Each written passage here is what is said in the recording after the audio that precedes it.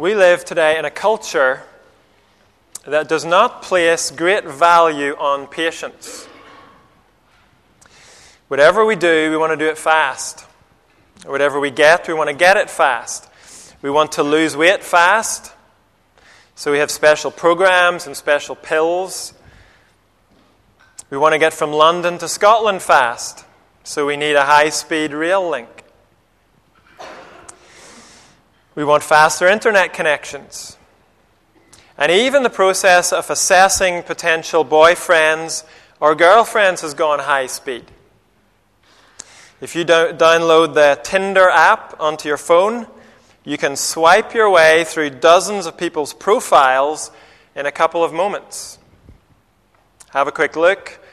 Swipe left, no. Swipe right, yes. And in the midst of all this, the Bible calls us to patience. We're waiting as God's people for our King to return and claim His kingdom. We're waiting for Him to come and put every wrong right and wipe away every tear. But we are called to wait for it patiently. And most of the time we find that very hard. We want the high-speed kingdom. We want the high-speed solutions to our problems and difficulties. But this morning we're going to see an example of patience. And it's an example that I hope will help each of us with our own patience. We're turning again to 1 Samuel. And in recent weeks, as we've looked at this, we have been following David through the mountains and the caves of Israel. Many years before, Saul had been anointed king of Israel, but God's Spirit had departed from Saul. David had been anointed as the new king.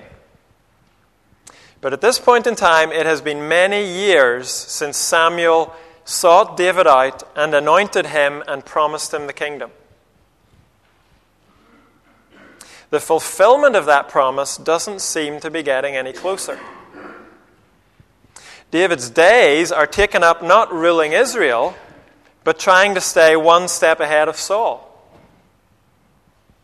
And alongside that, David is now responsible for a bunch of distressed and discontented people who have attached themselves to him. I'm sure David feels that his kingdom can't come fast enough. And in our passage this morning, David is presented with what looks like the perfect opportunity to end the discomfort, to escape the stress, and enjoy the glory of the crown and the throne in the palace. It all seems to be right there for him to seize hold of. The passage we're going to look at is 1 Samuel chapter 24. In the Church Bible, it's page 296, and in the large print, 455. I'm going to read the whole of 1 Samuel 24. After Saul returned from pursuing the Philistines, he was told, David is in the desert of En-Gedi. So Saul took 3,000 able young men from all Israel and set out to look for David and his men near the crags of the wild goats. He came to the sheepfolds along the way. A cave was there, and Saul went in to relieve himself. David and his men were far back in the cave. The men said, "This is the day the Lord spoke of, when he said to you, I will give your enemy into your hands, for you to deal with as you wish." Then David crept up unnoticed and cut off a corner of Saul's robe. Afterwards, David was conscience-stricken for having cut off a corner of his robe. He said to his men, "The Lord forbid that I should do such a thing to my master, the Lord's anointed, or lay my hand on him, for he is the anointed of the Lord." With these words, David sharply rebuked his men and did not allow them to attack Saul. And Saul left the cave and went on his way. Then David went out of the cave and called out to Saul, "My lord the king." When Saul looked behind him, David bowed down and prostrated himself with his face to the ground. He said to Saul, "Why do you listen when men say David is bent on harming you? This day you have seen with your own eyes how the Lord gave you into my hands in the cave. Some urged me to kill you, but I spared you. I said, I will not lay my hand on my Lord, because he is the Lord's anointed. See, my father, look at this piece of your robe in my hand. I cut off the corner of your robe, but did not kill you. See that there is nothing in my hand to indicate that I am guilty of wrongdoing or rebellion. I have not wronged you, but you are hunting me down to take my life. May the Lord judge between you and me, and may the Lord avenge the wrongs you have done to me. But my hand will not touch you. As the old saying goes, from evildoers come evil deeds. So my hand will not touch you.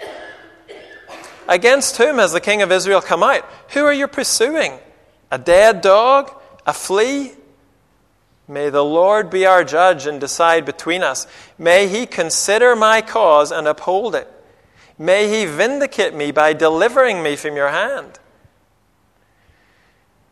When David finished saying this, Saul asked, "Is that your voice, David, my son?" And he wept aloud. "You are more righteous than I," he said. "You have treated me well, but I have treated you badly. You have just now told me about the good you did to me. The Lord gave me into your hands, but you did not kill me. When a man finds his enemy, does he let him get away unharmed? May the Lord reward you well for the way you have treated me today. I know that you will surely be king, and that the kingdom of Israel will be established in your hands. Now swear to me by the Lord that you will not kill off my descendants or wipe out my name from my father's family." So David gave his oath to Saul. Then Saul returned home, but David and his men went up to the stronghold. This is God's word. And this is a passage about patience. Not just patience in general, but the kind of patience that's needed when you are waiting for the kingdom of God. At this point, as the chapter begins, David must be mightily sick of being chased by Saul. Chapter 23 ended with David and his men escaping by the skin of their teeth. It was an incredibly close call. But just before Saul captured David, he had to break off the chase and go and deal with an attack from the Philistines. But it's only a short reprieve for David. Because at the start of chapter 24, Saul's back. This time, we're told, with 3,000 able, literally chosen young men. Maybe Saul feels that bringing his full army has been slowing him down too much. Now he brings a smaller group that's made up of his very best men. These are his special forces. And Saul's intelligence network is working well. You'll notice somebody's always telling Saul where David is. Here he gets a tip-off that David's hiding in En-Gedi. And during the search of En-Gedi, Saul needs to go to the toilet. Presumably, it wasn't very kingly to go in front of your men. So Saul takes his royal dignity into a cave. The Bible doesn't make a habit of mentioning this sort of thing, but this particular toilet trip is significant. It's significant because of who else is in that cave. I suppose the only thing worse than having people watching you go to the toilet is not knowing people are watching you go to the toilet. But that's what happens to Saul. These are the kind of caves where the back of one often opens out into another. And as Saul enjoys his moment of privacy, he has no idea there's a heated debate going on. David's men are over the moon. In verse 4, they whisper to David, "This is the day the Lord spoke of, when he said to you, 'I will give your enemy into your hands, for you to deal with as you wish.'" Now, there is no evidence the Lord ever had said this. At least, he has not said it specifically about Saul. In chapter 23, the Lord promised to give the Philistines into David's hand. And it seems David's men are now applying that promise to Saul. "Look, David, this can't be coincidence. Surely this is a gift from God. With one slice, you can end this miserable time in the wilderness. You can claim the rest and the throne and the glory God has promised you. And you can have your revenge on this evil man." Would you have agreed with David's men? Would you have urged David on? Well, look again what actually happens. The end of verse 4. "Then David crept up unnoticed and cut off a corner of Saul's robe. Afterwards, David was conscience-stricken for having cut off a corner of his robe. He said to his men, 'The Lord forbid that I should do such a thing to my master, the Lord's anointed, or lay my hand on him, for he is the anointed of the Lord.' With these words, David sharply rebuked his men and did not allow them to attack Saul. And Saul left the cave and went on his way." Not only does David not kill Saul, he is conscience-stricken over what he did do, cutting off a corner of Saul's robe. Why? Well, to us, this just seems like an incredible piece of skill, being able to get that close to Saul and get away unnoticed. And he hasn't harmed Saul, so why is David so upset? Well, this is Saul's royal robe. And by cutting a piece of that robe, David is saying symbolically, "I'm taking this into my own hands. I'm taking the kingdom. I'm sick of waiting." But now, as David looks at that piece of robe in his hand, he regrets what he did in that burst of adrenaline that he had. He knows that the kingdom is not his to seize by force.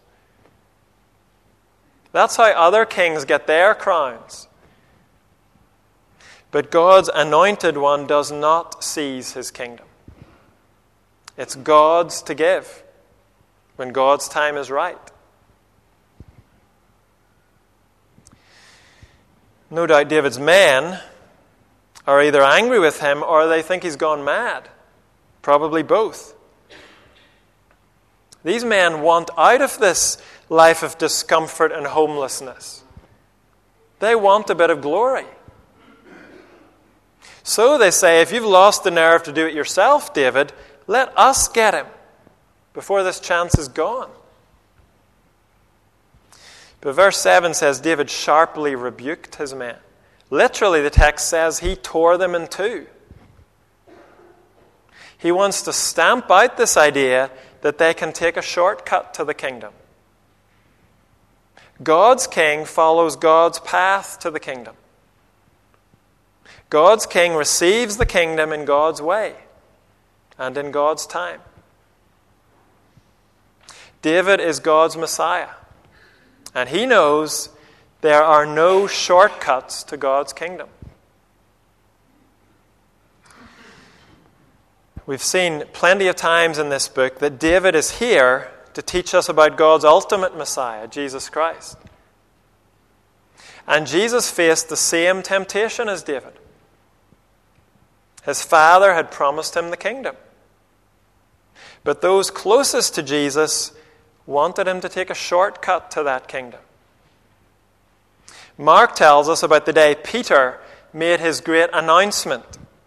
You, Jesus, are the Messiah. You're God's King. No doubt at that point Peter could see the way forward. Jesus would rise to power, and Peter would ride along on his coattails. But immediately after Peter's big announcement, Mark tells us this. He, that's Jesus, then began to teach them that the Son of Man must suffer many things and be rejected by the elders, the chief priests, and the teachers of the law, and that he must be killed, and after 3 days rise again. He spoke plainly about this, but Peter took him aside and began to rebuke him. But when Jesus turned and looked at his disciples, he rebuked Peter. Get behind me, Satan, he said.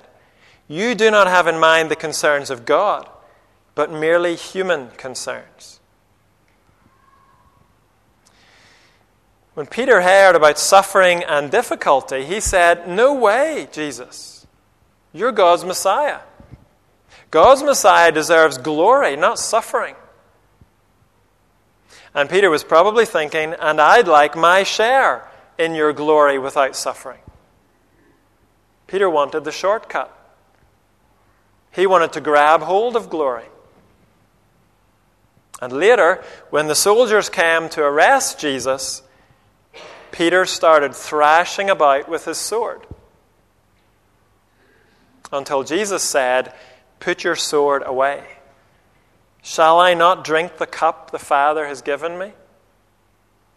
In other words, Jesus is saying, I will come to my kingdom, but it will be in the way my Father has mapped out for me. It will be through the cross. Jesus is saying, I will wait for God to lift me up to power instead of trying to seize power myself. That's the mindset of God's Messiah. First David, then Jesus. And here's the application for us. It's easy for us to start thinking like Peter and like David's men. It's easy for us to start thinking and assuming we can skip over difficulty and frustration. To think there should be a way around suffering. To think that we deserve to have things easy in this life. But God's Messiah did not have it easy. He didn't come to his throne by some kind of shortcut. Neither David nor Jesus did. And Jesus said, whoever wants to be my disciple must deny themselves and take up their cross and follow me. Following Jesus means walking the same road that he walked.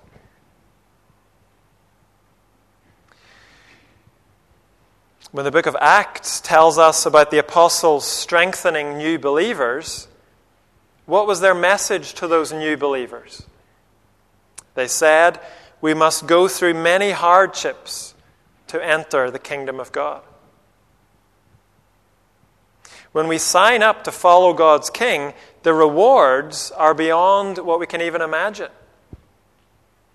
But we have not signed up for an easy ride. There are no shortcuts to the rewards ahead of us. The book of Revelation says to God's people, if anyone is to go into captivity they will go. If anyone is to be killed with the sword they will be killed.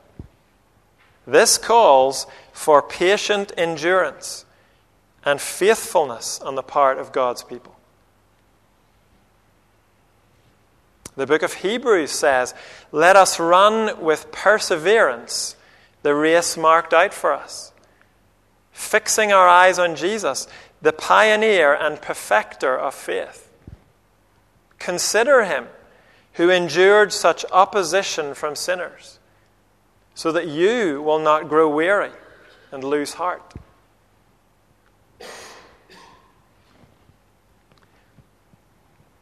As Christians, we can be caught up, just like everybody else, in a mindset of impatience. If it doesn't appear now on the screen in front of us, if it doesn't get delivered to our doorstep this afternoon, if we can't sort this problem out in an hour, then forget it. We'll move on to something else. We'll move on to somebody else. But as Christians, we're called to a life of patient endurance and faithfulness, perseverance. The difficulties in our lives are unlikely to be solved in a day or two. So when we find ourselves longing for shortcuts, let's consider the one we're following. Let's focus on being faithful where God has put us, with the responsibilities He's given us. And in His time, He will raise us up and give us the kingdom.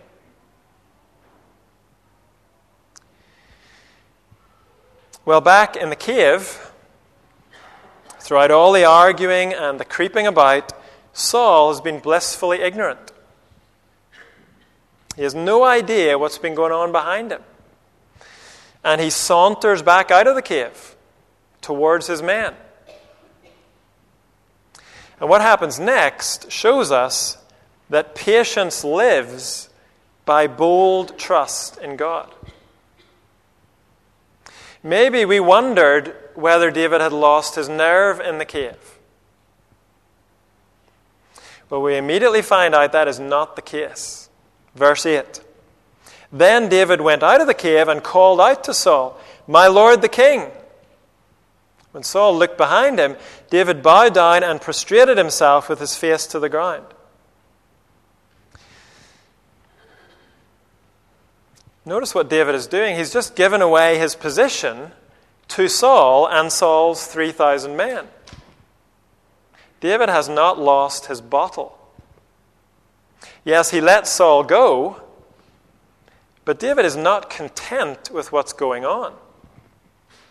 He's not going to pretend to like this injustice that Saul is dealing out.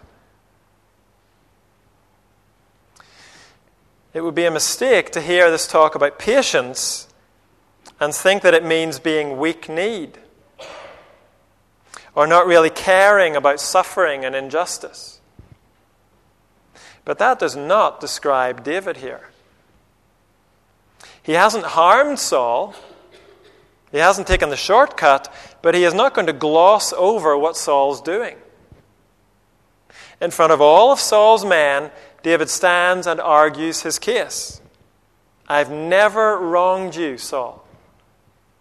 Just now I could have killed you, but I didn't. And yet you are hunting me down to kill me." David points out the injustice of it all, but clearly he doesn't expect justice to come from Saul. That's not why David has stepped out of the cave. David wants all these people to know that he's looking to God for justice. That's where David is putting his trust. Look down to verse 12. "May the Lord judge between you and me, and may the Lord avenge the wrongs you have done to me. But my hand will not touch you. As the old saying goes, from evil doers come evil deeds. So my hand will not touch you. Against whom has the king of Israel come out? Who are you pursuing? A dead dog? A flea? May the Lord be our judge and decide between us. May He consider my cause and uphold it. May He vindicate me by delivering me from your hand." There is nothing weak about what David does here. He does not pretend that Saul's a nice guy. He doesn't pretend he's happy to be persecuted by Saul.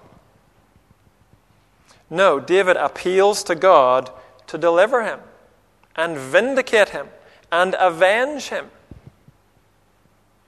So many of the Psalms are like this. Biblical patience is not weak. Biblical patience takes its grievances to God And it lives with bold trust that God will put things right. That takes courage. It takes courage to live our lives trusting that God's justice will be done. David says to Saul, I am not an evildoer. That's why I didn't kill you in the cave. And David says, not only are you unjust, Saul, you're just crazy.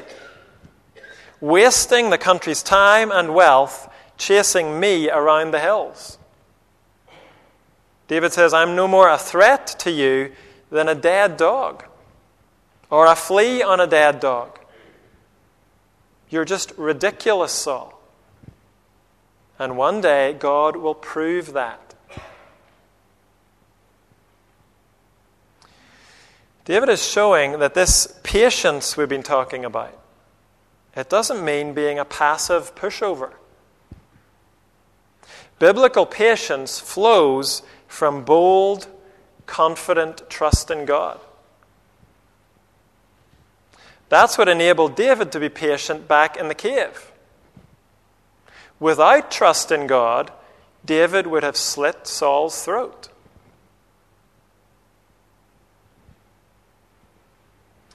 And as God's people today, we will never endure patiently and faithfully unless we're willing to take our frustrations and our pain and boldly hand them over to God.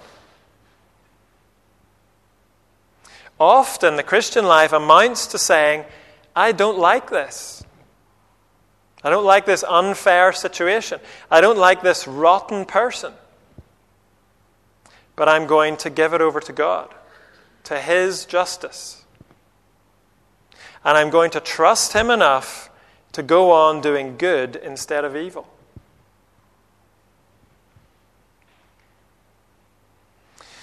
The title of Psalm 142 says it was written by David when he was in the cave. Maybe this cave, maybe some other cave, but it was certainly a cave he was hiding in because Saul was unjustly hunting him down. And in Psalm 142, David says, I lift my voice to the Lord for mercy. I pour before Him my complaint. Before Him I tell my trouble. The Bible shows us God's people doing that again and again. Biblical patience is not indifference. It's not about trying to be zen and pretend you're not bothered about anything. No, we are able to be patient in the face of troubles because we take our troubles to God. We pour out our complaint to God. We lift our voice to Him. We ask Him to consider us and vindicate us. And then we leave it with Him. And we go on doing good instead of evil. Is that normal behavior? No, it's not. Saul recognizes that it's not normal.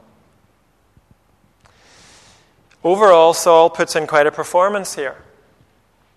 Verse 16 says, when David finished speaking, Saul wept aloud. I suspect he weeps because he realizes how close he came to death back in the cave. It's certainly not remorse. Saul will soon be back on the hunt for David. And David knows that. That's why, despite what Saul says here, David doesn't go home at the end of this chapter. He knows it's not safe, despite what Saul says. But in among all the crocodile tears and the Shakespearean performance, Saul does get something right here. He knows that what David is doing, leaving justice in God's hands, that is not normal. This way of doing things is not the way this world does things. This approach to life is the approach of God's anointed. Look at verse 19. Saul says, when a man finds his enemy, does he let him get away unharmed? May the Lord reward you well for the way you treated me today. I know that you will surely be king, and that the kingdom of Israel will be established in your hands. Saul will not bow to God's king. He will not join God's king, but he recognizes God's king. This kind of bold trust in God, this patience to leave the present and the future in God's hands, that's not the world Saul lives in. It's another world breaking into Saul's world. That's what's happened here. And much later, that other world broke in a greater, fuller way. This is how Peter describes the patience of Jesus Christ. Peter says, he committed no sin, and no deceit was found in his mouth. When they hurled their insults at him, he did not retaliate. When he suffered, he made no threats. Instead, he entrusted himself to him who judges justly. And Peter says in that chapter, we are to follow in his steps. One day, every wrong will be put right. But it will be done in God's time. It will be done in God's way. We have to have the kind of patience that trusts him and that keeps on doing good instead of evil. That kind of patience is not easy for us to learn. It wasn't easy for Peter. Peter had a hard time letting go of his sword. But he learned to follow in the steps of his Messiah. And so can we.